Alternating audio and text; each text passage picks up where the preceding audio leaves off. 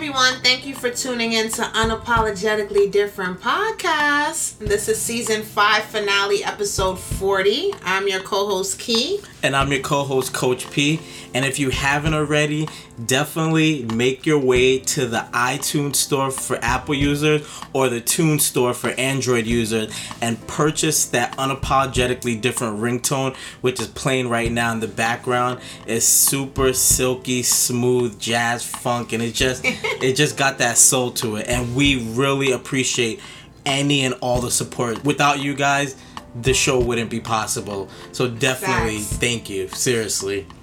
So, how's your day going so far, Key? It's going pretty good. I mean, I'm a little overwhelmed with work and what we're doing with the podcast, but I'm taking it in strides, and I'm just grateful to be alive and to be here. So, that's how I want to see it. I'm grateful for you. Me and Key just had, super real talk right before we started recording this episode, and it just made me realize, I got a friend and a companion in Key. Obviously, I already knew that, but it just feels good just, kind of being able to connect and just share about what you've got going on and issues that you're dealing with. And honestly, half the time she's yelling at me for not being on top of my work. Hello, kind of light a fire on that ass. But I think it's teamwork and it's partnership. And aside from us doing this podcast, which is a business, we do have a friendship, and we have to continue that and have that momentum and have conversations that are outside the scope of the podcast. So I'm grateful for you too, that we're both on this journey. We're both learning from each other and learning ourselves throughout this whole process. Yes, sir. So, you want to take it away? Might as well. You know. So, as you guys know, you've been following us this season. We've been aiming to start our book club. And our next book on the list is Well, That Escalated Quickly by Franchesca Ramsey.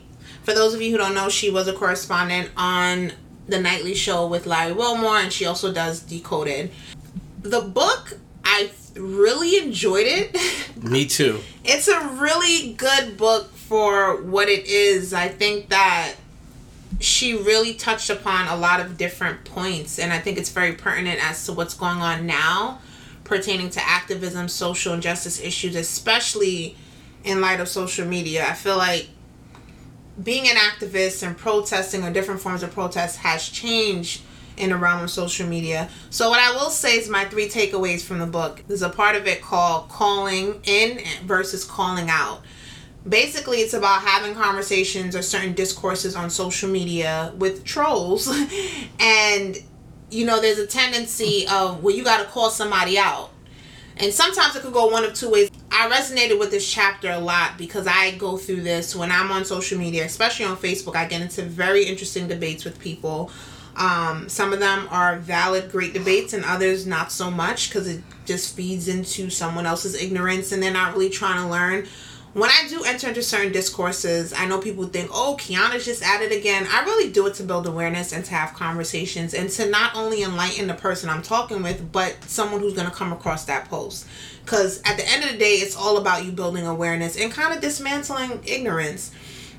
So when she spoke about calling in, so calling in is a way of you having a conversation with a troll or someone who falls in line with being a troll on social media, and doing it like a one-to-one, where maybe you separate yourself from the public display of the debate and probably end up into a private sector where you reach out to them in Messenger and you have a one-to-one conversation about the topic in a healthy way so that you're both learning from it and it doesn't lead to anything crazy. Calling out is when you put somebody on Front Street, public display of people on social media. And I've been through that. There are times where I am conflicted. I'm like, should I put this conversation to the side and have a one-on-one? But I'm like, that's not how it started. And I do believe there are times where people do the most on social media with certain debates, especially when there's a lot of eyes watching. People want to get fancy, they want to get cute, they want to get out of pocket. But half of the time you see some of these people face to face, they're not saying that. They're not really speaking to those issues, and they're not even going as in depth. So calling in to have a one-on-one, I can understand her stance on it. For me, I want to start the conversation the way it ended. So if me and you is on social media and it's more of a public display of a conversation, I want to end it that way. I would like for it to end on a healthy note, whether I apologize for misinterpreting what you say, vice versa, or you apologizing for your ignorance, vice versa. Let's having a healthy conversations. Oftentimes when I end up in those debates, they don't end on like a full healthy ending. I mean, sometimes I really just end it like we agree to disagree, because that's what it is. Like, I'm not gonna go back and forth with you in circles if you're not trying to be receptive to what I gotta say. I'm not gonna do that. And sometimes I feel like there are people, especially trolls, who don't really want to be receptive to the information. They just want to be combative and go back and forth with you and just pick arguments out of stuff that doesn't even require that level of energy, and it didn't even have to lead to that. So that chapter really resonated with me, and I'm glad that she talked about it, because I get conflicted. I'm just like, should I do a one-on-one or should I just remain public? So that was something that I find to be very interesting. Also, when she talked about when she met Lena Dunham from Girls, basically, I never saw that. I never saw Girls. I never watched it. I've heard mixed reviews about it. I never really cared to watch it. I was like, so this is supposed to be our modern day Sex and the City? I'm Gucci. And plus it wasn't black people in it, so I was like, I'm definitely not watching this show. It's a dub. We have enough diversity on TV right now. I could do away with that. In any event, she talked about prior to meeting hate Lena. when you say that. What? I'm sorry to interrupt. I feel like if we can't watch shows that only have white people, how do we expect white people to watch shows that is predominantly black people? Oh, I'm glad you brought it up, honey. Let's dissect this. It's not that I'm opposed to watching shows that are predominantly white people. It's just that, and I'm really glad that you brought this perspective up and this point. I'm used to seeing shows growing up with all white casts. Mm-hmm. Or seeing films with all white and the black person get killed within the first 2 minutes of the film. You know what I'm saying? I'm used to seeing, just like when I seen Infinity Wars. Sorry to give it away, spoiler alert. Idris Elba, my baby daddy, future husband, died like within 10 minutes. I was like, well, look at that. Look at this shit. You know what I'm saying? Like, and I get it, because, you know, throughout the movie there were other black casts and stuff, but the reason why I brought that point up, because as I was watching that movie and it happened, I was like, here we go, the typical movie where black people die within the first 10 minutes of it, and it was feeding into that. For me, I'm going to be quite frank with you, now that we have so much diversity on screen, I don't feel the need to watch a show that lacks it, because to me it feels weird. Got it. It feels weird. If I'm watching a Blackish, I'm all in it. I'm all, even though my friend said the little girl is literally, she feel like that little girl is me. I'm just like, really? I don't see that. She's like, she's sassy just like you, but I'm bringing it back, sorry.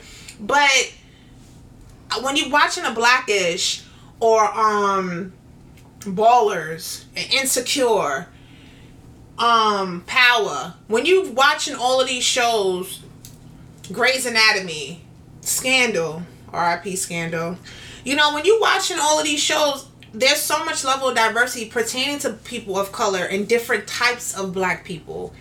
When I go from that and knowing that Hollywood is becoming more diverse, which is moving at a very slow pace, but it's getting there. When you are caught up in that, which I am, and I love to see that, it's hard for me to go watch a show with an all-white cast. Got it. Okay. It's like, to me, even when I was like watching House of Cards, pre the sexual assault incidents of the Me Too, R.I.P. Kevin Spacey. R.I.P. man. Be like that sometimes. Even when I was watching that, I was just kind of like, I mean, they did have a black character in it. Yes, they did. But to go from a really diverse cast to one that's not, it's hard for me. Like, I'm not even gonna front. And I noticed that. I was just like, wow. And it's because now that I know that the networks are capable of having diversity and they're capable of having people of color with different characteristics, different traits, and different forms of talents, why subject myself to this show that lacks all of that? Got it. So that's how I perceive it. So I never really, I didn't have interest in seeing Girls. But bringing it back to Franchesca Ramsey, prior to meeting Lena, she was basically critiquing her show for what it was. You know, that it lacked diversity. And there's been conversation about Lena being racist and making commentaries and stuff that she talked about on her show. Franchesca really spoke around that a lot and critiqued her heavily. And then she was going out to dinner with a friend, and her friend was like, oh, Lena's coming. Friend did not know Franchesca was critiquing Lena, and she didn't know that it was Lena coming. So she was like, oh crap. And then when she figured out that she was going to be there, she's like, okay.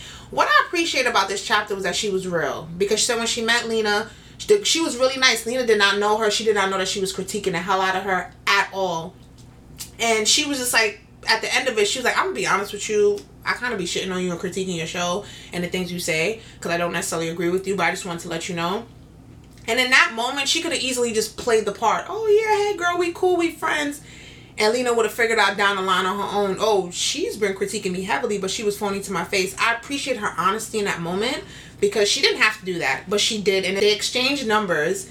And Lena went back home and researched her and realized, she's like, wow, you really hate me. Like, and what I liked about it was that she apologized to her to some extent about the things that she said. And she made a very valid point, which I love, was that she realized a lot of her critiques. She realized that some of her critiques for Lena was rooted from her own insecurities about her career.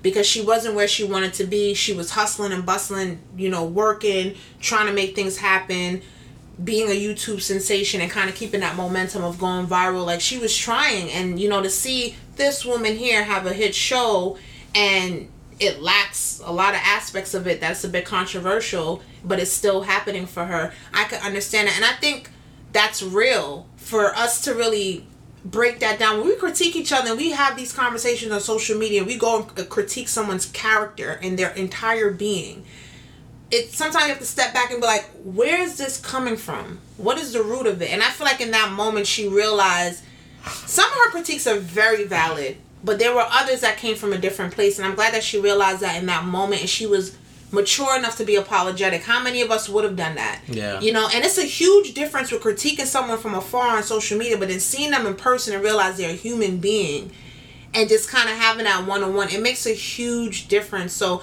I'm glad that she spoke to that and she was being really real and raw. And those are one of the several experiences she spoke about in her book, about her honesty and her rawness, about her being apologetic for her behavior and the things that she may have said and how she have conducted herself on certain things. And that's what I appreciated about her. My final point, too, it was so many points, but to kind of get down to 3, was stop hating and start studying. She was questioning, in this day and age, we look at everybody, like, especially on Instagram with the filters and whatnot, everybody looking good, traveling, like, people going traveling every 3 months, and literally, I don't even understand what's going on. And, when you see all of these things, it makes you feel a certain way about your life and where you're at, and it makes you even feel even more sadder. What I appreciate about her was that in this chapter, she stopped doing all of that. She didn't compare herself with her peers or her competitors as like, they're making it because of XYZ. She stopped and took and analyzed what they were doing to become better. What techniques were they doing? And she started to incorporate that herself. And I think that's very important. We talk about competition, we talk about what our peers are doing, but if somebody's dream became a reality, it shouldn't be a matter of, ooh, what did so-and-so do to get that? Ooh, them side conversations, them negative talk. It should be more so like, they got it. No matter how they got it, you don't know how they got it. They got what they got. They work hard for it, right? What are you going to do to get to where you have to get to in life? Don't be focused and preoccupied about somebody having XYZ and you lacking that. What did you do to cause yourself to lack that? And that's what I liked about it. It was more of an internalization. And I think we all need to do that. Instead of us critiquing who's married, who got a child coming, and who's in a 2-3 parent household, or who may seem like they have a perfect life. People go through stuff, and you don't know what that person went through to get to what they have to get to and how hard they work, and if you were going to be willing to put in that work. Right. There's people who do podcasts that are more successful than us right now, but we don't know what techniques they use, and we don't know what they did to get to that point and how much work they put in. Not saying that we don't put in work, but I think it's good to stop and take a step, and I think it's for everybody, especially people who are listening to our show. When you look at your peers and your competitors as to what they're doing, take a step back and stop thinking about, why am I here and it's all me and blame. Take a step back and reevaluate what you're doing and what they're doing, and try to see if you can do what they're doing and elevate your skills and your abilities to another level to get you to where you got to be. Instead of victim blaming and questioning and feeling down for yourself, make that negative into a positive. Mm-hmm. So those are the walkaways from the book. I don't have any throwaways because I really did enjoy the book. I thought it was a great read, and I definitely think everyone should go check it out.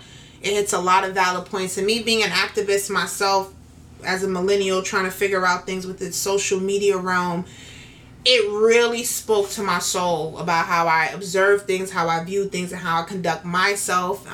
She touched upon a lot of valid points that resonate with me a lot. She's like my friend in my head. What up, Francesca? I hope I get to meet you in person because she's amazing. Facts. So that means you're gonna stop internet thugging and bullying people on the Facebook threads? I ain't say all of that. That's gonna take some time. But she gave me the motivation to continue. You see how she was going after them trolls? Definitely. I mean, she does more than me. Yeah. I couldn't do that. I can't keep up with them trolls. I just let them. I'm like, hey, we agree to disagree, blocked, and keep it pushing. I really like the point that you brought up about in terms of, instead of hating, actually studying from people who you're looking up to, or you want to aspire to be where they're at. And it's ironic that you brought that point up, just because I was looking at our... You trying to say I'm a hater? No. I was looking at it's ironic. Far, so where's this going? Far from. I was actually looking at our social media feed today, and I saw a quote that someone said that some people will hate on you for things that you have that they feel that they deserve, even though they didn't work for it. Facts. And I'm just like, damn, that's true. Deep. And I'm like, how many things do... And it made me stop and think about myself. Like, how many times do I look at what other people have in their life and be like, I wish I had that, or I deserve that, but then really stop and look at what am I doing to actually cause that to happen for myself. So a lot of times we can just have like this sense of entitlement for certain things. So I'm glad that you brought that point up, because I wasn't expecting you to say that, and it just kind of just really resonated with me. But for me, the three takeaways I took was, first, I loved how she talked about really being prepared for the moment, because she was, when she discussed like auditioning for Saturday Night Live, she knew that her goal was to become an actress and a comedian, and she was using YouTube as her platform to really put that out there. But that wasn't the end-all, be-all for her. She wanted to be on the big screen, be like on stage. And when she did her SNL performance, she bombed it. Because there were people who had been studying for years, taking improv classes, and really knew what to expect going into it. But she got her opportunity because of her YouTube video that went viral, and opportunities started presenting themselves. And it really got me present to whatever you're really up to in life, whatever you're trying to accomplish, you never know when that opportunity is going to come and present itself. So you really need to be prepared every single day, as if today is the day I'm gonna meet the girl of my dreams, or today is the day that I'm going to get the call back for the job that I've been looking for, or today's the day I'm going to meet someone who I've always wanted to take on as a client, or whatever the case may be. Today is the day I'm going to meet Idris Elba. Exactly. Yes. You never know. And if you're not on point that day, then... Put it in the universe. Exactly. Okay? Put it in the universe. So I thought that was really dope. Just really... she really talked about just in places where she wasn't prepared. And kind of similarly, when she went on Anderson Cooper and talking about her viral hit, she wasn't really prepared to speak about all the different nuances and answer certain questions the way that really would have taken advantage of the platform that she was on. So I think for us as well, it kind of reminds me, like, when we're preparing for shows and episodes, we do want to do our research, come with all the facts, so we're prepared to really discuss and share about things from a place of really having put in the work before just starting to talk. And I just thought that was really a very powerful message that she put out there, especially with the world we live in now. No, you don't become an overnight success, but life can change overnight for people, especially with social media. So just constantly always being prepared for whatever you're up to. And then I really got present to the fact that sometimes it's going to take time to get to where you want to get to. That's an understatement, bruh. Yeah, because you have to grind and really put in the work, to, especially when you're up to something big. And I think one thing I kind of got away from this, she was really putting in the work early on as like one of the early adopters to YouTube, posting videos and just being consistent with it. And even with doing that, it took her years before she got that level of fame and acclaim that she was looking for. So even when you're putting in lots of work, lots of time, grinding, going really hard at something, even then it can take years to get to where you want to go. So coming from that perspective, knowing that putting in lots of work can still take time to get to where you want to go,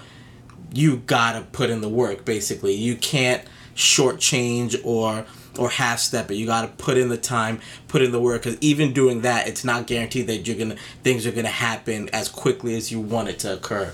So that's another point that I feel like that's easier said than done, because we live in such a culture that's instant gratification. Exactly. And then we have YouTube sensations. I mean, granted, her years did happen, but she kind of got a head start with the whole viral thing going. And if that didn't happen, how many more years it would have taken for her to even get to that point. So that's important. Yeah. And my last takeaway was really just talking about the responsibility that you have when you have a platform.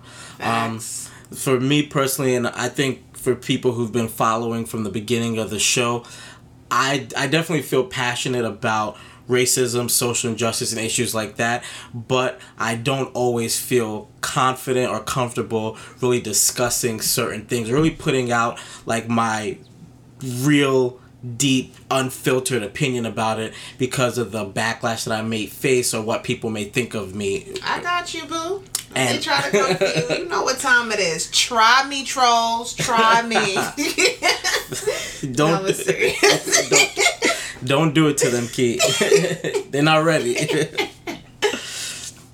But just realizing when you do have a platform that people are going to be following you, and you really need to realize what kind of platform you have and realize the responsibility of it, because you really can make a difference, and people can be listening to what you're saying, and you can tip people in one direction or another just by sharing your reality, whatever topic you're dealing with. And in this case, she was talking about social justice and racism and issues around that, and she got a lot of backlash because people felt she wasn't handling it appropriately. So I think that's a definitely another good point, just realizing if you're working to build a platform and build a following and awareness for whatever you're doing, just realize the responsibility you have when it comes to actually getting that platform created. And then once you do have it, like, taking it seriously, because people do look towards influencers and people who have fame and power. So I think it's really important just to be wary of that and just kind of have that in the background. Granted, you can't live your life for other people and what other people think, but especially if you're going into a situation wanting to make a difference and wanting to have your voice out there to just, whether it's inspire, support, or just really, just like Key was saying earlier, building awareness, just be conscious of that, aka Kanye. No shade. Well, you had a choice. Facts. You decided to bring that up, so there goes that. Yeah, so those are my 3 takeaways from the book, and like he said, I didn't really have any throwaways. I really loved reading this book, just especially because it made me realize a lot of the similarities where me and Key both have jobs and we're doing the podcast as well. So it just made me realize there's other people who are dealing with the same things we're dealing with, feeling like we don't have enough time and just feeling like living double lives and having to just put in, like, sacrifice other things to actually get this stuff out here. And it just felt good. And then kind of seeing what are certain things that you can expect as you start to grow in followers and influence, and just kind of the pitfalls. I think it's really important. Like, people go through a lot of situations and deal with things so other people don't have to deal with it. So you can learn to avoid certain pitfalls that others have gone through just by, like you said, studying and just seeing what other people have done. So I genuinely enjoyed the book a lot. Yeah, same here. I would say from 1 to 5 for me, I give the book a 5. Yeah, me too. So it's a great read. Definitely go check it out. It's That Escalated Quickly by Francesca Ramsey. You can get it in bookstores. Speaking of bookstores, I went to Barnes & Noble to purchase the book, and I'm going to share this quick story. The book came out like 2 weeks ago, a couple weeks back, and normally in Barnes & Noble, to my understanding, new releases are in the front when you walk into the store. It's like right within those, the first couple tables you come across. I was surprised that her book was at the back of the store by the bathroom. I had to ask one of the representatives there if they can assist me in finding the book. I went up to a cashier who was there, and I said to her, it was a black woman, and I told her, I was like, I find it to be interesting that her book is at the very back of the store by the bathroom. It's a new release. It should be in the front of the store. Now, she did tell me that corporate, they don't get to decide where the books are placed. Corporate sends a list to them and tell them strategically where the books are supposed to be placed in the store. She did tell me that bestsellers are normally the ones that are in the front. But I did say to her, I'm not sure how the bestseller thing works out, and I'll probably look further into that. But how can she become a bestseller if her book is not even out visibly for people to see? Like, if I'm a complete stranger coming into Barnes & Noble with no intentions of picking up a book, and I walk in and I see that book there, I may have more of an interest in reading it because it's right in front of my face. And we have posted the book on our social media site. It's a colorful book. Colorful cover. Beautiful. Well done. It's definitely an eye catcher. I don't think you can walk into a bookstore and see it in front of, like, I didn't even notice that book. It's very colorful. It pops. So to me, it's like she's not even given the opportunity of becoming on a bestseller or even getting her book to that level of popularity because it's not in the front of the bookstore. But yet still, James Patterson has a whole column right in the front. And you know, James Patterson novels pertaining to murders and crimes and stuff like that. Not saying that he's not deserving of where his book should be placed, but I would hope her book would be placed in the front as well, being that it's a new release. If it was something that came out 8 months ago, maybe not so much, but as a new release, in the very back by the bathroom, that's very questionable to me. So that was my story, and I find that to be interesting. And I even told the cashier, you see why some people rather go to local bookstores than to come to a corporation like a Barnes & Noble's, because these are the politics that come into play that I tend to dislike. But in any event, you can still get her book, whether you want to get it on Barnes & Noble or elsewhere. Check it out. And it doesn't only pertain to activist work on social media. I think it's a really helpful book for entrepreneurs coming up in any business, especially as millennials. You're trying to figure out how to make things work and navigate between real jobs, real 9 to 5, and doing the entrepreneurship work, and then also having a balance of a social life. So I think it's important for you to really read the book and kind of navigate between those and kind of getting a feel of where you're at in your life and what you're doing. And there's a lot of great lessons in her books that she dropped that doesn't just pertain to social injustice issues, or it doesn't just pertain to her following her trolls. It actually pertains to other important topics. So definitely check it out when you get a chance. Awesome. So a lot of sports stars are making it crystal clear that they want no part of attending the White House as part of a championship celebration tour. And I love it. Like, I'm all for it. Especially like with the likes of LeBron James and Steph Curry rescinding their invitation. Well, the Cavs didn't get invited anywhere, so let's just correct that. Listen, okay? I'm talking about... They lost. I'm not sure if you watched the last game. No shade. Shout out to Steph Curry and them. I'm just saying in general. That was a good game, honey. Sweep. I'm not even going to entertain this conversation. You're not going to entertain the sweep? Okay, continue. Sorry. You're not going to talk about the sweep. We're just going to stick to football. We're just going to sweep that under the rug. Yeah, we're going to stick to football. So, the Philadelphia Eagles won the NFL championship, and generally the winning team would go and visit the White House.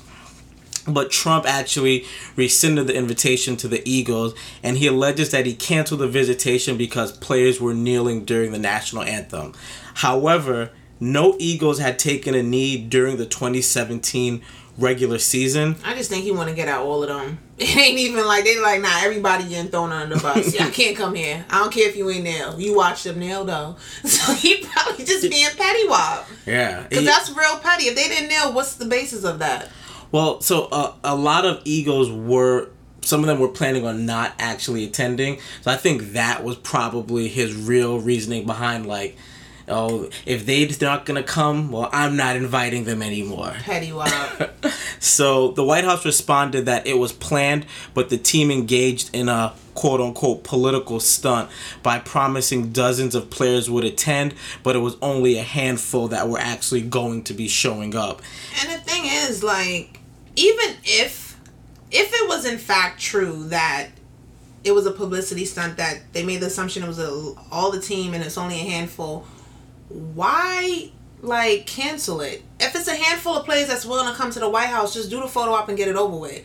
Like his attitude towards it's like it's all or nothing. Doesn't matter if it's a handful's gonna come. At least they're gonna come. They're gonna take the photo. So to me, it's like, is that the real reason you canceled it? Was because a handful was coming, or you were really hurt by the fact that the entire team wasn't gonna come, and you didn't know how to express yourself and say, okay, I feel a certain type of way about this. Keeping in mind, you know why people are not coming.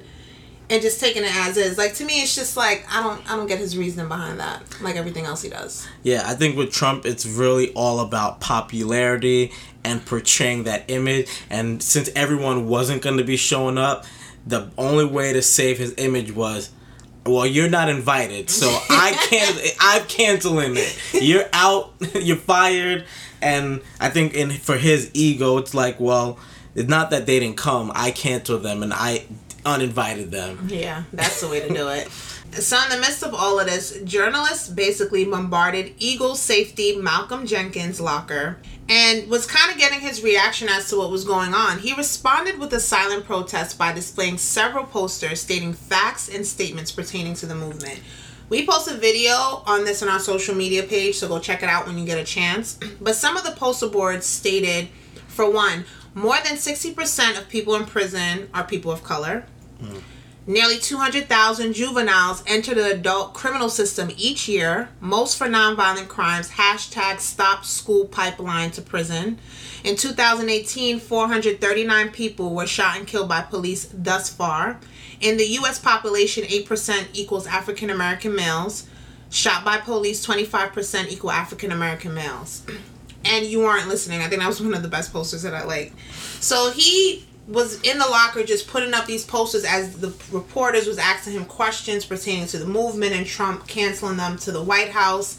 And I think it's very important that he talks about it in the sense of the whole premise of him really doing it was to redirect the conversation. He stated, I'm tired of the narrative being about the anthem, about the White House, or whatever. The issues are the issues, and these things are systematic. There are ways that we can change them. And I think his efforts in doing that and utilizing his platform is very powerful, and I really commend him on that. What were your thoughts on his protest? I loved it. I thought it was really powerful because it's kind of similar to what Colin Kaepernick did. Instead of just like continuously talking and saying things, he just said, I'm not going to talk. I'm just going to take a knee.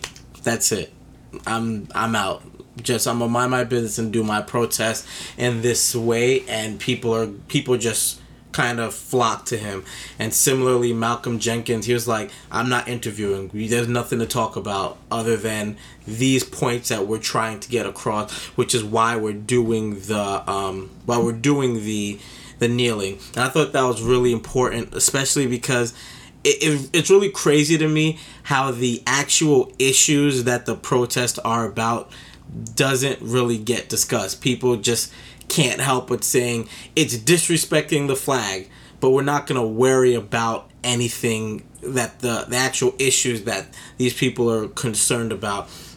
And just to go on a tangent for a second, like I had someone say to me the other day they watched a documentary about something about whales or great whales and how you heard about that? No, I'm just listening to the story. Like about the treatment of great whales and SeaWorld and how they're just being so mistreated, and it's such a sad documentary.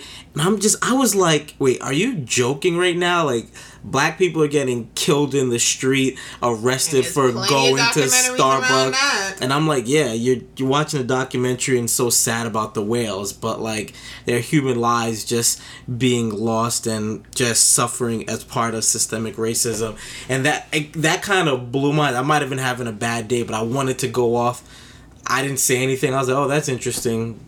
I'm glad you found something interesting to watch on Netflix. You should go watch the 13th documentary now. Well, you should have pulled a Francesca Ramsey move and just kind of called them in. Pull them to the side and be like, let's just have a one-on-one conversation. But I get you not there yet, so sorry, it's going to take some time. But then I said to myself, I can't get mad at someone because this is what they, they found something they were interested in. I feel like for whatever reason, the whale documentary resonated with them, and they're really passionate about SeaWorld now. But I'm like, I can't, if they aren't worrying about what's happening with people of color in our country and around the world, it's not my place to say one is more important than another. No, it's true. But yeah. I mean, that's pretty common. Like, you see how people react to animals being mistreated. Not saying that animals should be mistreated, but you see how they act accordingly when it pertains to that. But when it comes to people of color or anything pertaining to people of color and violence, it's like they're silent. So it goes to show what matters to who and what. So I definitely do understand on that point. But overall, I thought his protest was brilliant. It's like, listen, I'm not even going to talk about anything else. This is the issue. So forget a kneeling. This is what I'm talking about. And it's just like, read the sign. These are the facts. When are we going to talk about the facts and deal with the facts? Do you think it's like questionable that, not questionable, but it's a little interesting that we had stated earlier, apparently the Eagles did not participate in kneeling throughout the whole season. But now it's like you won a championship. It's like people being vocal. It's like now you're doing poster boards. And apparently Malcolm Jenkins has always been vocal around these issues to some extent. But also, too, it's like now most of the players are not going to go to the White House. But it's like, where was all of this during the season? Like, do you look at them kind of differently? Like, why didn't you kneel, or were you waiting to see what was happening at the ending point? No, I don't look at them any differently because I understand where some people can come from, because I kind of relate to them, where I feel passionate about some of these issues, but I don't necessarily always articulate that and put that out there, because for whatever reason, whether I'm uncomfortable in the certain setting or I'm worrisome of the backlash. So I understand that, hey, they may have not been kneeling, but like someone like Malcolm Jenkins, who's known in the NFL for being an activist, he necessarily isn't doing the kneeling, but like they said, he's doing other things to kind of address these issues that it may not just be getting the same, what's the word I'm looking for, publicity around. Mm-hmm. Like with Colin Kaepernick and the kneeling, the media had a field day with it, but they're not discussing the other activists and people who are doing stuff, because it's not like clickbait compared to Donald Trump versus the NFL players. No, I understand. I guess for me, it's like, you know, Kaepernick took a huge sacrifice, and I still to this day, of course, and I always commend him for that. He took that step, and even other players who kneeled during the season and paid their price. And it's like, for me, I'm not saying I look at the Eagles differently, but it's like, you didn't kneel all season up until championship. Y'all won. I appreciate the poster board protest. Very powerful. And the fact that most of the players are not going to the White House. I guess this is their way of saying, yeah, we definitely are not a part of this. And I get it. Like, you know. But I guess for me, it's like, I like to see consistency with protests. Because I could see someone viewing it as, what y'all trying to do? Like, y'all done won championships, now y'all want to rebel, now y'all want to be on some protest tip. Where was all of that during the season? Let me guess, you didn't want to be a part of it, you didn't want to be distracted, you didn't want to be a part of that conversation. So it's like, now you're doing it because you have a championship. So for me, and I'm not trying to badmouth them in any way at all, I just would have liked to see some consistency throughout, because if you see it from Kaepernick, who sacrificed a lot, he don't even got a job, he ain't even picked up yet, we still talking about it, you know? And that's happening. And then on top of it, there's other players that played a part, you know they were a part of kneeling. You know, there was one player who was stretching during the anthem, backflipping and all. Like, he was like, I ain't kneeling, but I ain't gonna do this, you know, but he was doing other stuff. At least, you know, he was down for something, you know? But that's, hello. But to me, it's like, I just like to see consistency when it comes to protesting. And I just find it to be interesting that now that they won a championship, it seems like they're being more vocal about what's going on. Right. And I would like to see that continue for the next season as well, especially with the NFL incorporating a policy that's not really a policy about those who kneel, they will be punished or paying some kind of fine. And now they're retracting their statement saying that it wasn't a definitive policy because there's been talks that players may be sitting out for next season. It's like, if this is the game y'all want to play. And that's something that's still being developed. And I want to see what's going to turn out with that policy. You know, if they're going to move forward on it, if they're going to create another policy, or if they're just going to say, let's see what rides out in the season. And is Kaepernick going to be picked up? Yeah. Like, is that still a conversation to be had? So I know that he's in the midst of going to court with the NFL, so that whole situation back and forth, I think it's going to be interesting, and we will be discussing it more on the show because we've been talking about this whole time. Yeah, for me personally, NFL is canceled. It's been canceled. Oh, you done? I'm over it. Okay. Well, and let me caveat it by saying I've never been like a huge NFL fan. Like, I loved watching the highlights, and I'd play the video game sometime, but I personally enjoy basketball. And even with that, like... Are you switching teams now? Me? It's very questionable. As we can see what happened with your team. I'm a LeBron fan, but I'm a Knicks fan. I'm always going to root for the Knicks if the Knicks are out of it. I'm always going to root. Same here. LeBron's my boy, but you don't watch football like that, so it's a dub for you anyway. Yeah, it's a wrap. Like, I didn't watch the Super Bowl this year. Don't plan on entertaining it at all. And I think I can't force other people to take that same action with me. But I feel like if I'm standing firm in that decision, it may influence someone else to kind of reconsider, hey, maybe me not watching it can have an impact. And in my personal opinion, I think this is the way you actually make a difference when people come together united on one front and take action. Like, if all the people of color in the NFL decided to not suit up, it would be a wrap. There would be no NFL. There will be no NFL. So I doubt that's gonna happen, but I'm just saying, I think it's really important when you can be united on one front. And I know for me personally, NFL's canceled. That's you heard? It's been canceled for me, so that's light.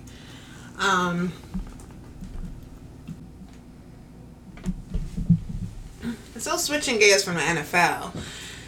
On the show, we've been talking a lot about the Me Too and the Time's Up movement and what's becoming like spiraling control of stories upon stories and people being accused of sexual assault left and right, primarily men.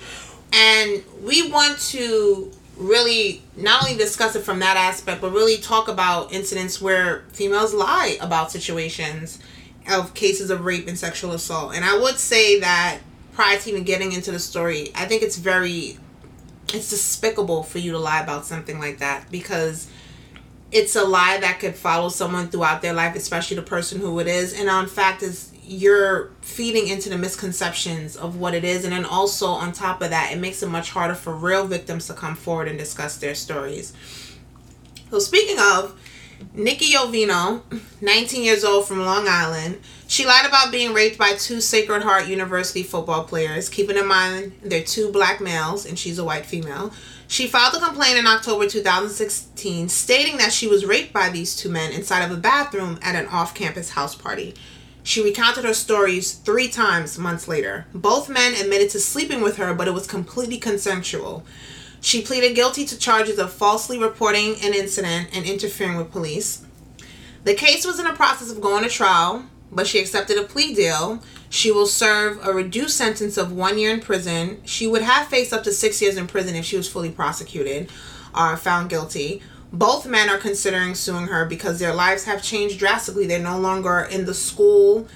They're no longer going to the college, and so that really affected their college experience and them attending that school and playing football.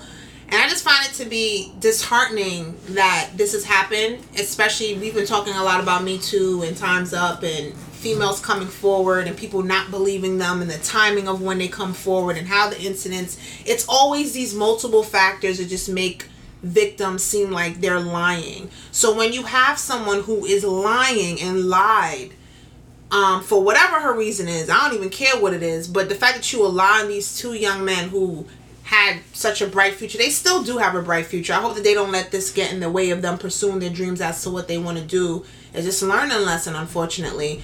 But and she only doing a year in prison. I just think it's really disheartening to hear that. And it saddens me because, you know, when you hear these cases and these stories and these victims coming forward, I commend victims who come forward about their stories, no matter how long it took you. The fact that you're bold enough just to put it out there. And now when you got people like her, you know, lying, it's just kind of like, yo, you tarnishing the whole movement. Like, what are you doing? So I was really troubled about this, and I feel like it's important that we put chicks like her on Front Street for lying about sexual assault incidents. Like, you should not be lying, and you should pay the price and the consequence of what it is. What is your thoughts on this incident? I'm happy that there was some sort of repercussion where she's doing a year in jail because of it, because I've never personally heard any stories of people making false accusations and actually having any real punitive damages based off of it. So that was really good. And I guess it's scary. Like, I actually have friends who are scared to date or even do anything sexual with white women because they feel like they're gonna end up getting like falsely accused of rape and things like that. And I'm like, that seems crazy to me because that's just not like the reality of my world. And but it people happens. Yeah, but apparently it definitely happens to people. Like, and not only saying black men and white women, but just like speaking to a lot of my friends who are black, they've had experiences in colleges, like where one friend said he had a friend who was dating a white girl and they were breaking up, and during the breakup he was trying to get his stuff out of her apartment, and she called the police on him for taking his stuff, and the police came to the apartment and were like, they were basically very belligerent, yelling at him. Moving while black? Right. Like, wow. Basically like pressing him because she called the police on him, so it couldn't be a situation where he didn't do anything wrong. So he would have been another hashtag because Becky wanted to get fancy. So I was just like, that kind of just what was brought up to me. And again, not making it a black and white thing, black male, white female, but it sucks and it's scary knowing that there are people out there making false accusations and getting away with it too. Like, I honestly respect her for whatever reason. She actually came forward and didn't wait till she was on her deathbed. Shout outs to Emmett Till's accuser. Rest in hell. Basically. Hope she rest in hell. Yeah. Lying ass. But yeah, I do respect her for coming forward and actually not ruining these two guys' lives. She kind of did. Yeah. She kind of did ruin their lives, you know, in a sense, but it really, because she kind of ruined their lives because even though she lied, imagine if one of them get into an encounter with a woman down the road and it's like, it's either she's telling the truth or she's lying because there's a previous encounter of the same similar situation. So it puts them in that, like, you're on strike but not really box. I think it's important that we have these conversations pertaining to this, especially when it comes to these encounters, because there are black men who are scared to date white women because of these issues, which is sad because the reality is a cop will believe a white woman any given day before they believe a friggin' black woman. So you have a better chance dating a black woman, because even if you call the cops, they be like, that ain't happened. They barely believe us, and look how long it's going to take for them to get to the neighborhood. So that's a whole other factor, you know what I'm saying? And these are conversations that's been had, like, you know, black men dating white women and the fact that they use it in their favor. That's why when the Bill Cosby thing happened, and I mentioned in a previous episode, when it first became a thing about him and his pills and shit and pudding, I was like trying to... You put the pills in the pudding and you... No, that's not even funny. You ain't shit. So when he was doing all in the Quaaludes, I didn't really, you know, at first it was a lot of white women coming out. I was like, you know how y'all do. Y'all like to tarnish a black man, especially when he's successful. Look at this one. These two black males are football athletes, you know, and them not being at the school, not training, affected their career in some capacity, because who's to say that they're going to transfer to another school and go join another football team, and they done missed out on all of that time of practicing. So you basically messed up their lives. And I think these conversations are important to have because, like, it's the fact that women like her, white women like her, feel the need they have their white privilege they could use against men of color or black men specifically. And that's why, for me, it's like, I I don't understand how, like, somebody like her, it's like you could partake in these sexual activities with a black man, but then you're going to turn around and say you were raped. Did you say that you were raped because when you ran around telling the story that you was with 2 black dudes probably at the same damn time? We're doing whatever the hell you was doing. It's fine, we grown. She grown. So you doing whatever you was doing. You felt bad, so you running around screaming rape. Like, and that's a whole other problem. Like, you know, females being overly promiscuous or being promiscuous, which is fine, do you, but don't want to turn around and scream rape because you done told the story to people and they're like, oh shit, you kind of on that side when you're doing whatever you want. It's your sexuality. But I think it's important to have in terms of like black men feeling that fear. I don't believe black women, we feel that fear to date white men because they're going to call the cops or what have you. That's not a conversation that I've ever noticed has become a thing. Yeah. But as black men not dating white women, I think it's important because it questions like the amount of power that they have and how they know they could use it against you. And as a black man, I feel like if you are entertaining a white woman who is like her, you know, someone who's lying, it's like, why would you pursue somebody like that? Not saying you shouldn't be with any white woman, because I'm not against interracial dating. Do what you do, as long as you're not trying to denounce black women in the process like some of y'all be doing. Okay, date whoever you want. But my thing is, like, you shouldn't even be entertaining a girl like her who's clearly on the fence of trying to get at black men or doing something off the rip. And my real concern is they were 2 white men. Would she have screamed rape? Would she have run around telling that story? Would she had lied as long as she did? Would she had recounted her story? And on top of that, if it was 2 white men, would the cops even have believed her? Because they ain't say nothing about no rape kit on this investigation. So that's a whole other situation. So I don't know. I find that to be very interesting how that turned out. But I'm glad you spoke to it, that in terms of your friends feeling that way. And I feel like that's a common conversation that's had. But I will say, to end off on this, when it comes to these incidents of sexual assault, do not lie, because you're literally ruining somebody's life and you don't know what that could do down the road for that person. I hope these guys sue her, and it's not for the sake of getting money, but it's their reputation, and they probably went through a whole lot during this whole process because of her. And how people may perceive them now, even if it is a lie, they probably still put them in a negative light because of the situation. Definitely. So sue her. You know what I'm saying? Make sure you get what you need to get back in return. And I hope that they sue her enough to pay for their college tuition for whatever school they transfer to. Let her pay the bill. Give her the tab. But yeah, it's sad that this happened, and I hope that they're really able to recover and move forward. I guess my thing is, do you think she would have got a year if they had went to court and she was fully prosecuted? They probably would have let her go. I would hope not. If she got a year without going to court with a plea, right? With a plea deal. Because they was in the process of selecting the jurors. So my thing is, if they selected the jurors, especially if they were in favor of her or they were more sympathetic towards her, in court crying, putting on a show and shit like that, do you think she would have gotten a year or up to 6 years, or they would have probably just gave her like probation? Go clean the sidewalk. Nah, I think she probably would have gotten prison, especially if with the plea she got 1 year. I would think that the criminal justice system would do the right thing and give her time. I would think that too. I honestly don't believe she would have gotten time. If they had went to court and went to trial and she put on her little performance and probably got her parents in the courtroom, and if they had just dropped the line of mental illness, yo, it just it would have just been a dub. She's off the, like, no, be real, like, look at it. Zimmerman got off. Oh, God. And that was crazy. He killed somebody. He got off. Playing neighborhood cop, and he not a neighborhood cop.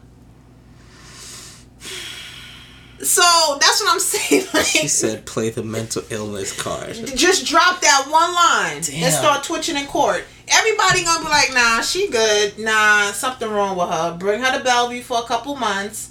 Make her clean the sidewalk. I'm serious. I don't really think she would have gotten time if I went to court. That's just... I don't think she would have gotten time. That's like, sad. Especially in the realm of this Me Too thing.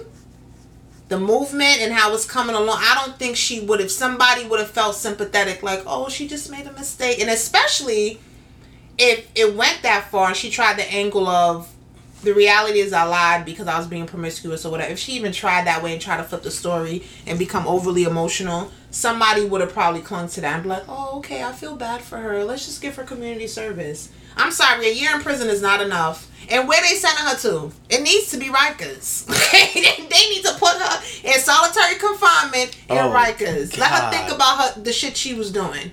Yeah. Mm-hmm. I'm saying, why not? Jesus. Why not? You got Khalif Browder in Rikers for less. Way less. And you see what happened to him. They need to bring Becky to Rikers. Dead serious. You should follow up on this story. Just see where she ends up going. It don't matter. You already know what time it is. She gonna go to a nice little prison, get her breakfast, lunch, and dinner, for her little towels, and she gonna be out in the air. She ain't gonna go through nothing real crazy. She might end up writing a book and getting a deal. Facts. That too. And a show. And a movie. Oh, God. And probably end up running for president. Actually winning. Make America great again. Oh, God. On that note, we're going to be segueing into Coach P. So... That was a good one. On this episode, I really want to talk about mental health and how it relates to people committing suicide. So there was a recent study that came out from the CDC, the Center for Disease Control and Prevention, and it stated that over the past 20 years, ending in 2016, the increase in suicide rates in the United States has gone up by 25%, which is very high and a very alarming number, especially because suicides account for one of the top 10 causes of death in the United States, and that number is growing. So one of the tough parts about dealing with mental health issues and suicide is that it can affect anyone, no matter how perfect your life may seem to others. And two really good and sad examples of this most recently are Kate Spade and Anthony Bourdain. Crazy, man. Yeah. These two were beloved stars in the height of their careers and doing things that they were passionate about and, again, loved by their fans and people all over the world.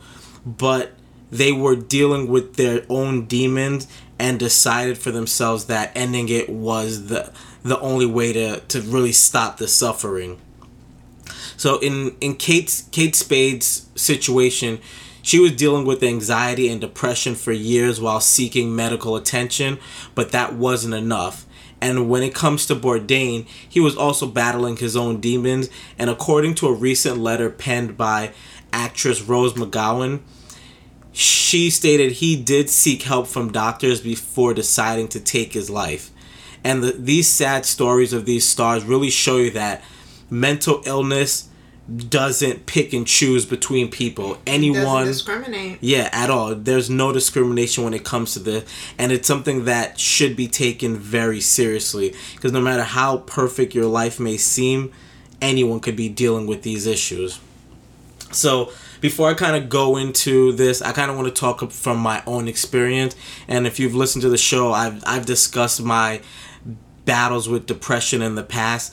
But for me personally, when I was dealing with depression, it was around just my work-life balance. I wasn't dating. I didn't have any real relationships outside of work and a few friends that I grew up with. And I just wasn't happy. Like, I was coming home from work late every single day, drinking lots of alcohol on the weekend, or even after work to kind of quote-unquote de-stress, but it was actually really a way for me of just escaping and not having to deal with like the reality of my life, which was it sucked. I didn't like what I was doing for work. I wasn't happy there, and I didn't know what to do. I didn't see any way of getting out of it. But what really worked for me personally was I started listening to a lot of motivational speakers, and what they really impressed upon me was no matter where your life is, you can make the decision to change it and turn it around, no matter how bad things look. And just constantly hearing that over and over and over again every single day, every single morning, it really made me feel like, okay, like things suck right now, but it doesn't have to stay this way. In addition to just listening to these different speakers that really gave me like this new hope was really sharing with my friends and families and talking to them about what I was dealing with. Like, I was telling people, I'm literally depressed. I hate my life right now. I want to quit my job, move to Europe or somewhere and just start over fresh. I don't want anyone to know me and just like have a clean slate. But it really felt good just knowing that I had friends and family that I could talk to, even if they weren't gonna be the ones to change my situation. Just knowing that I had an outlet to kind of let it off my chest, that really made a difference for me. And then in addition to that, really changing my diet, exercise, and meditation. Those three things were crucial because I normally would be found on the couch, literally laid down for hours and just watching Netflix until I fell asleep, and then waking up and then going through the same pattern of work, not enjoying it, and just being stressed out all the time. So being able to just start exercising, start meditating so I could have like a more peaceful demeanor and kind of dealing with that stress, and changing my diet, because the food that we put into our body definitely has an effect on how we go about our day and our mood. So like those are some of the things that really helped make a difference for me and change my situation. So I kind of wanted to just put that out there before I go a little bit further into the topic for today. So one thing to really be conscious of when it comes to suicide is there are many issues that people can be dealing with that can contribute to them to taking that route. And just to list a few, that includes people dealing with financial and economic issues, mental health issues such as depression, substance abuse, eating disorders, anxiety and panic disorders, bipolar disorder, and schizophrenia. In addition to that, there are people dealing with relationship issues, whether their relationships are ending or they're having rocky relationships or significant stressful life changes. So in addition to that, in this day and age, social media has become a major part of our lives. And you actually touched on this earlier in the episode, Key, because when we have social media, it gives us access to the world, which can be a good thing and a bad thing depending on how we actually use it. So nowadays, people not only have to deal with their own everyday struggles, but now they have to deal with it while being able to look at the seemingly perfect lives of everyone else around them. And I really want to emphasize seemingly, because social media, as we all are aware, it's a lot of filters and people just putting the best versions of their life out there for the world to see. It's really like, it's not reality. It's not what people are actually dealing with. If you look at people's social media pages, you would think all they do is travel, eat amazing food, go on awesome dates, and are just happy and singing and dancing all the time. But everyone knows that's not the case. And especially, we can always point back to these celebrities like a Kate Spade or Anthony Bourdain, who seemingly lived perfect lives that we all aspire to, but there were things that we didn't know they were actually dealing with. So that's, I think, is a major factor in what's contributing to people actually deciding to take their lives and attributing to the mental health issues that we're dealing with.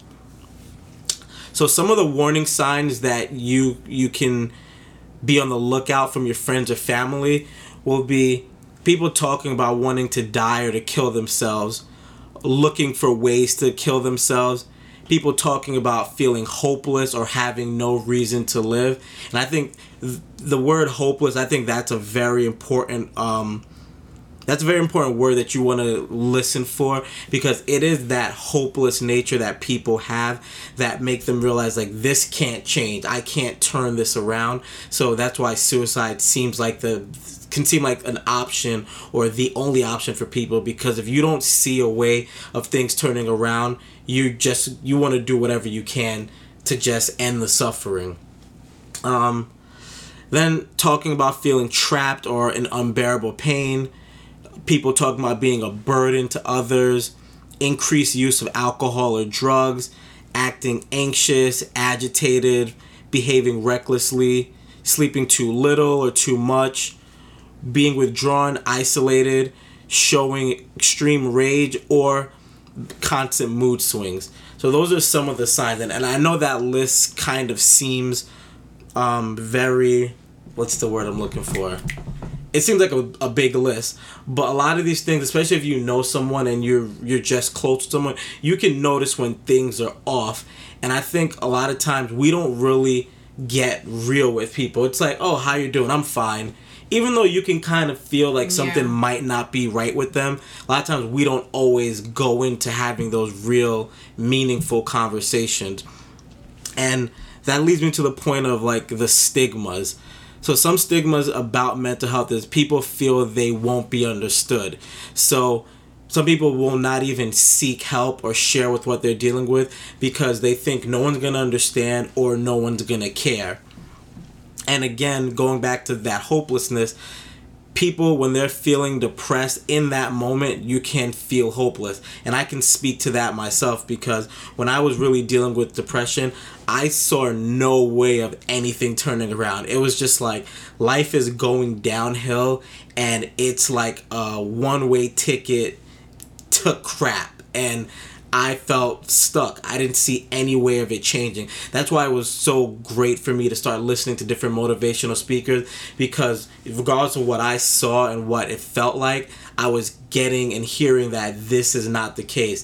Things can turn around. Things can turn around. And just constantly hearing that over and over, it created that sense of hope, which then created a space for me to take different actions to change my situation around.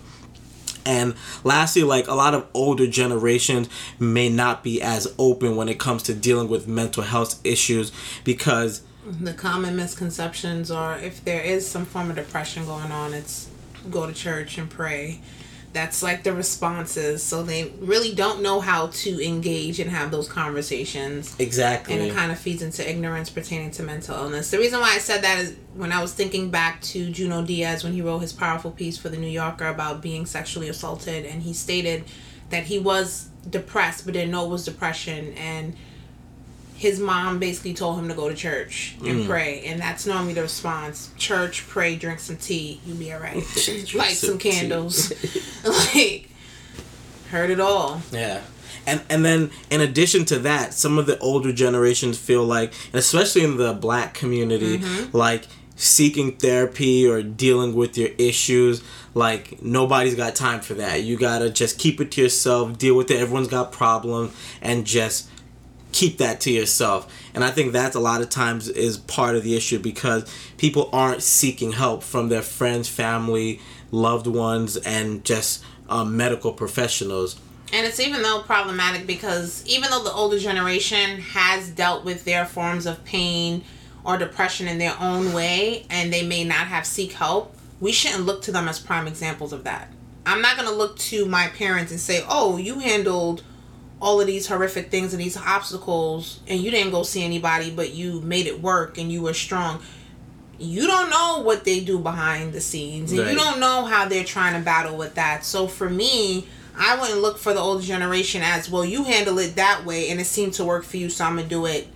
You're different in your own right. I know I'm different. So for me, I'm a big advocate of getting a life coach and a therapist. I have a life coach. I'm really big on you having someone to turn to listen to you and to your problems. We can turn to our friends as much as we want, but at the end of the day, you know how some of your friends are. Like, let me tell you my story, cut you off. I got to tell you mine because it's more important.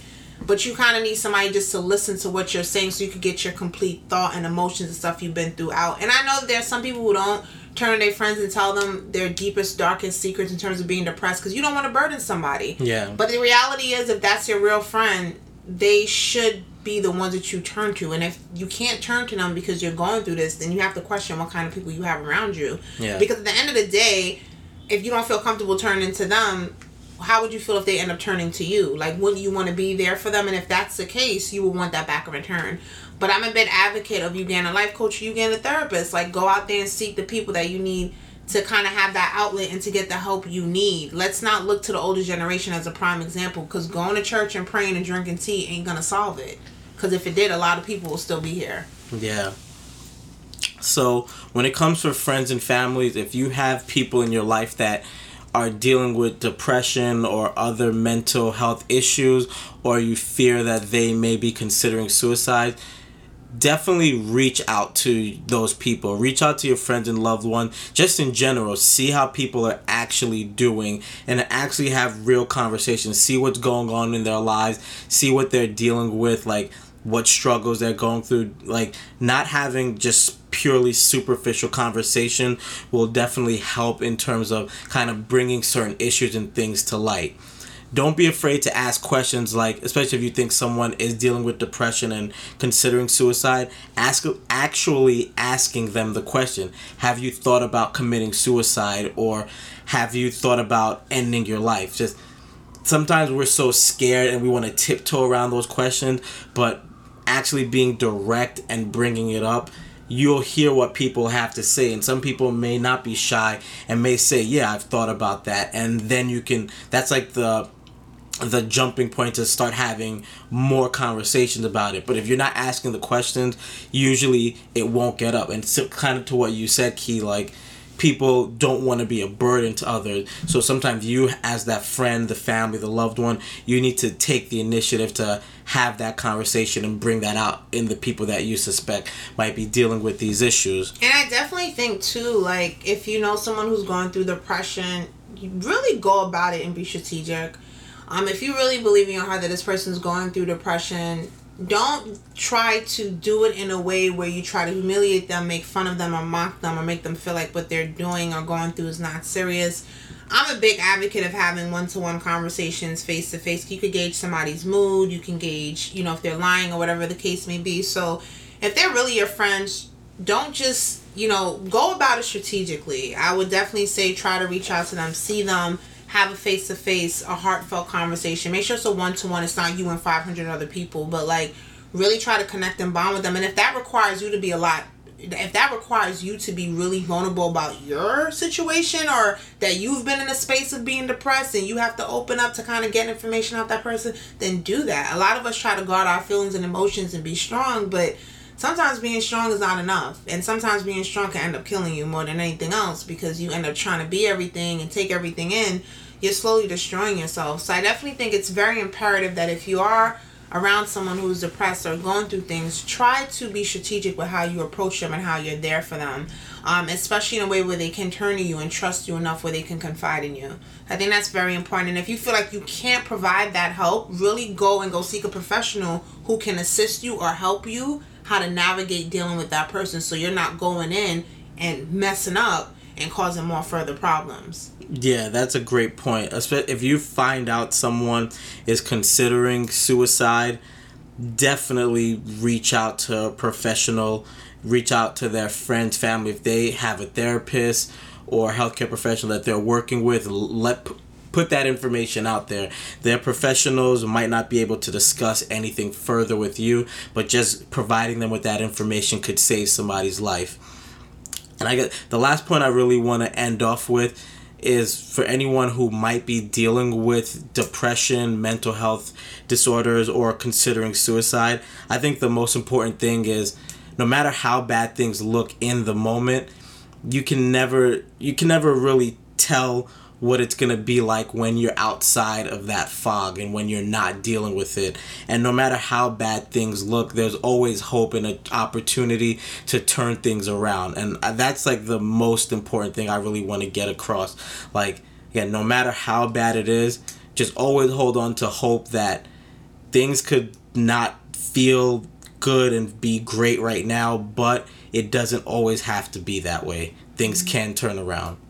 And it will turn around.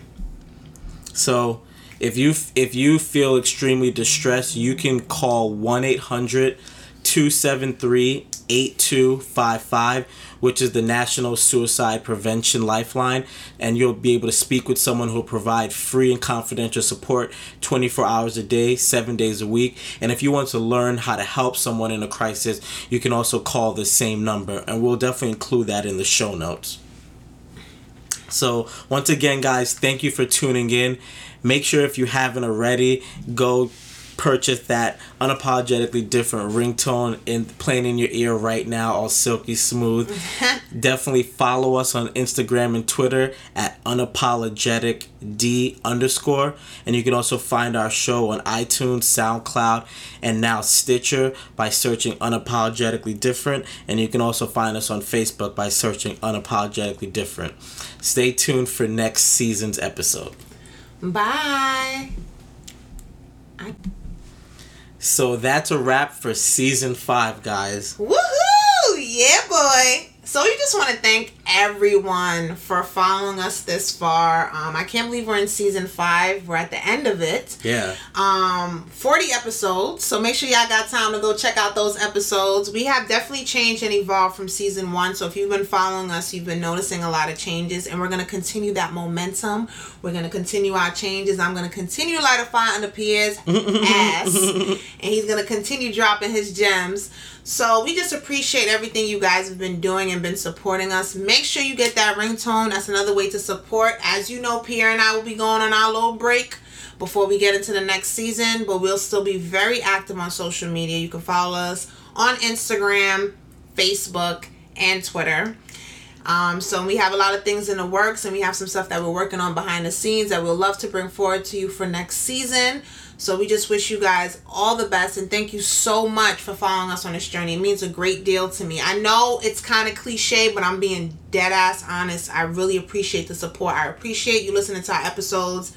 Even if you can't listen to the whole thing, you got like 20 minutes or 30 minutes in before you went to work or afterwards. I appreciate it. I appreciate you for sharing our episodes on your social media. That means a lot. I appreciate our followers on Instagram that goes hard with the posts and the commentaries, boy. Y'all be going at it. Pierre and I be getting a popcorn like, look at this shit right here, bro. But we appreciate that. We love it. So I just want to thank everybody. We really, I can't get enough of it. And we just appreciate the love, peace, blessings, and prosperity, people. Yeah, damn. There's nothing to add to that. That was just beautiful. I yeah. I killed it. This is what I do. You definitely did. Love you guys. Literally, that's literally all I could say. Definitely appreciate the support, and once again, thank you for tuning in. Like he said, make sure you go and purchase that Unapologetically Different ringtone. It really means the world to us. You can follow us on Instagram and Twitter at unapologeticd_. You can also find us on Facebook by searching Unapologetically Different. And you can find our show on iTunes, SoundCloud, and now Stitcher by searching Unapologetically Different. Stay tuned for next season. Bye.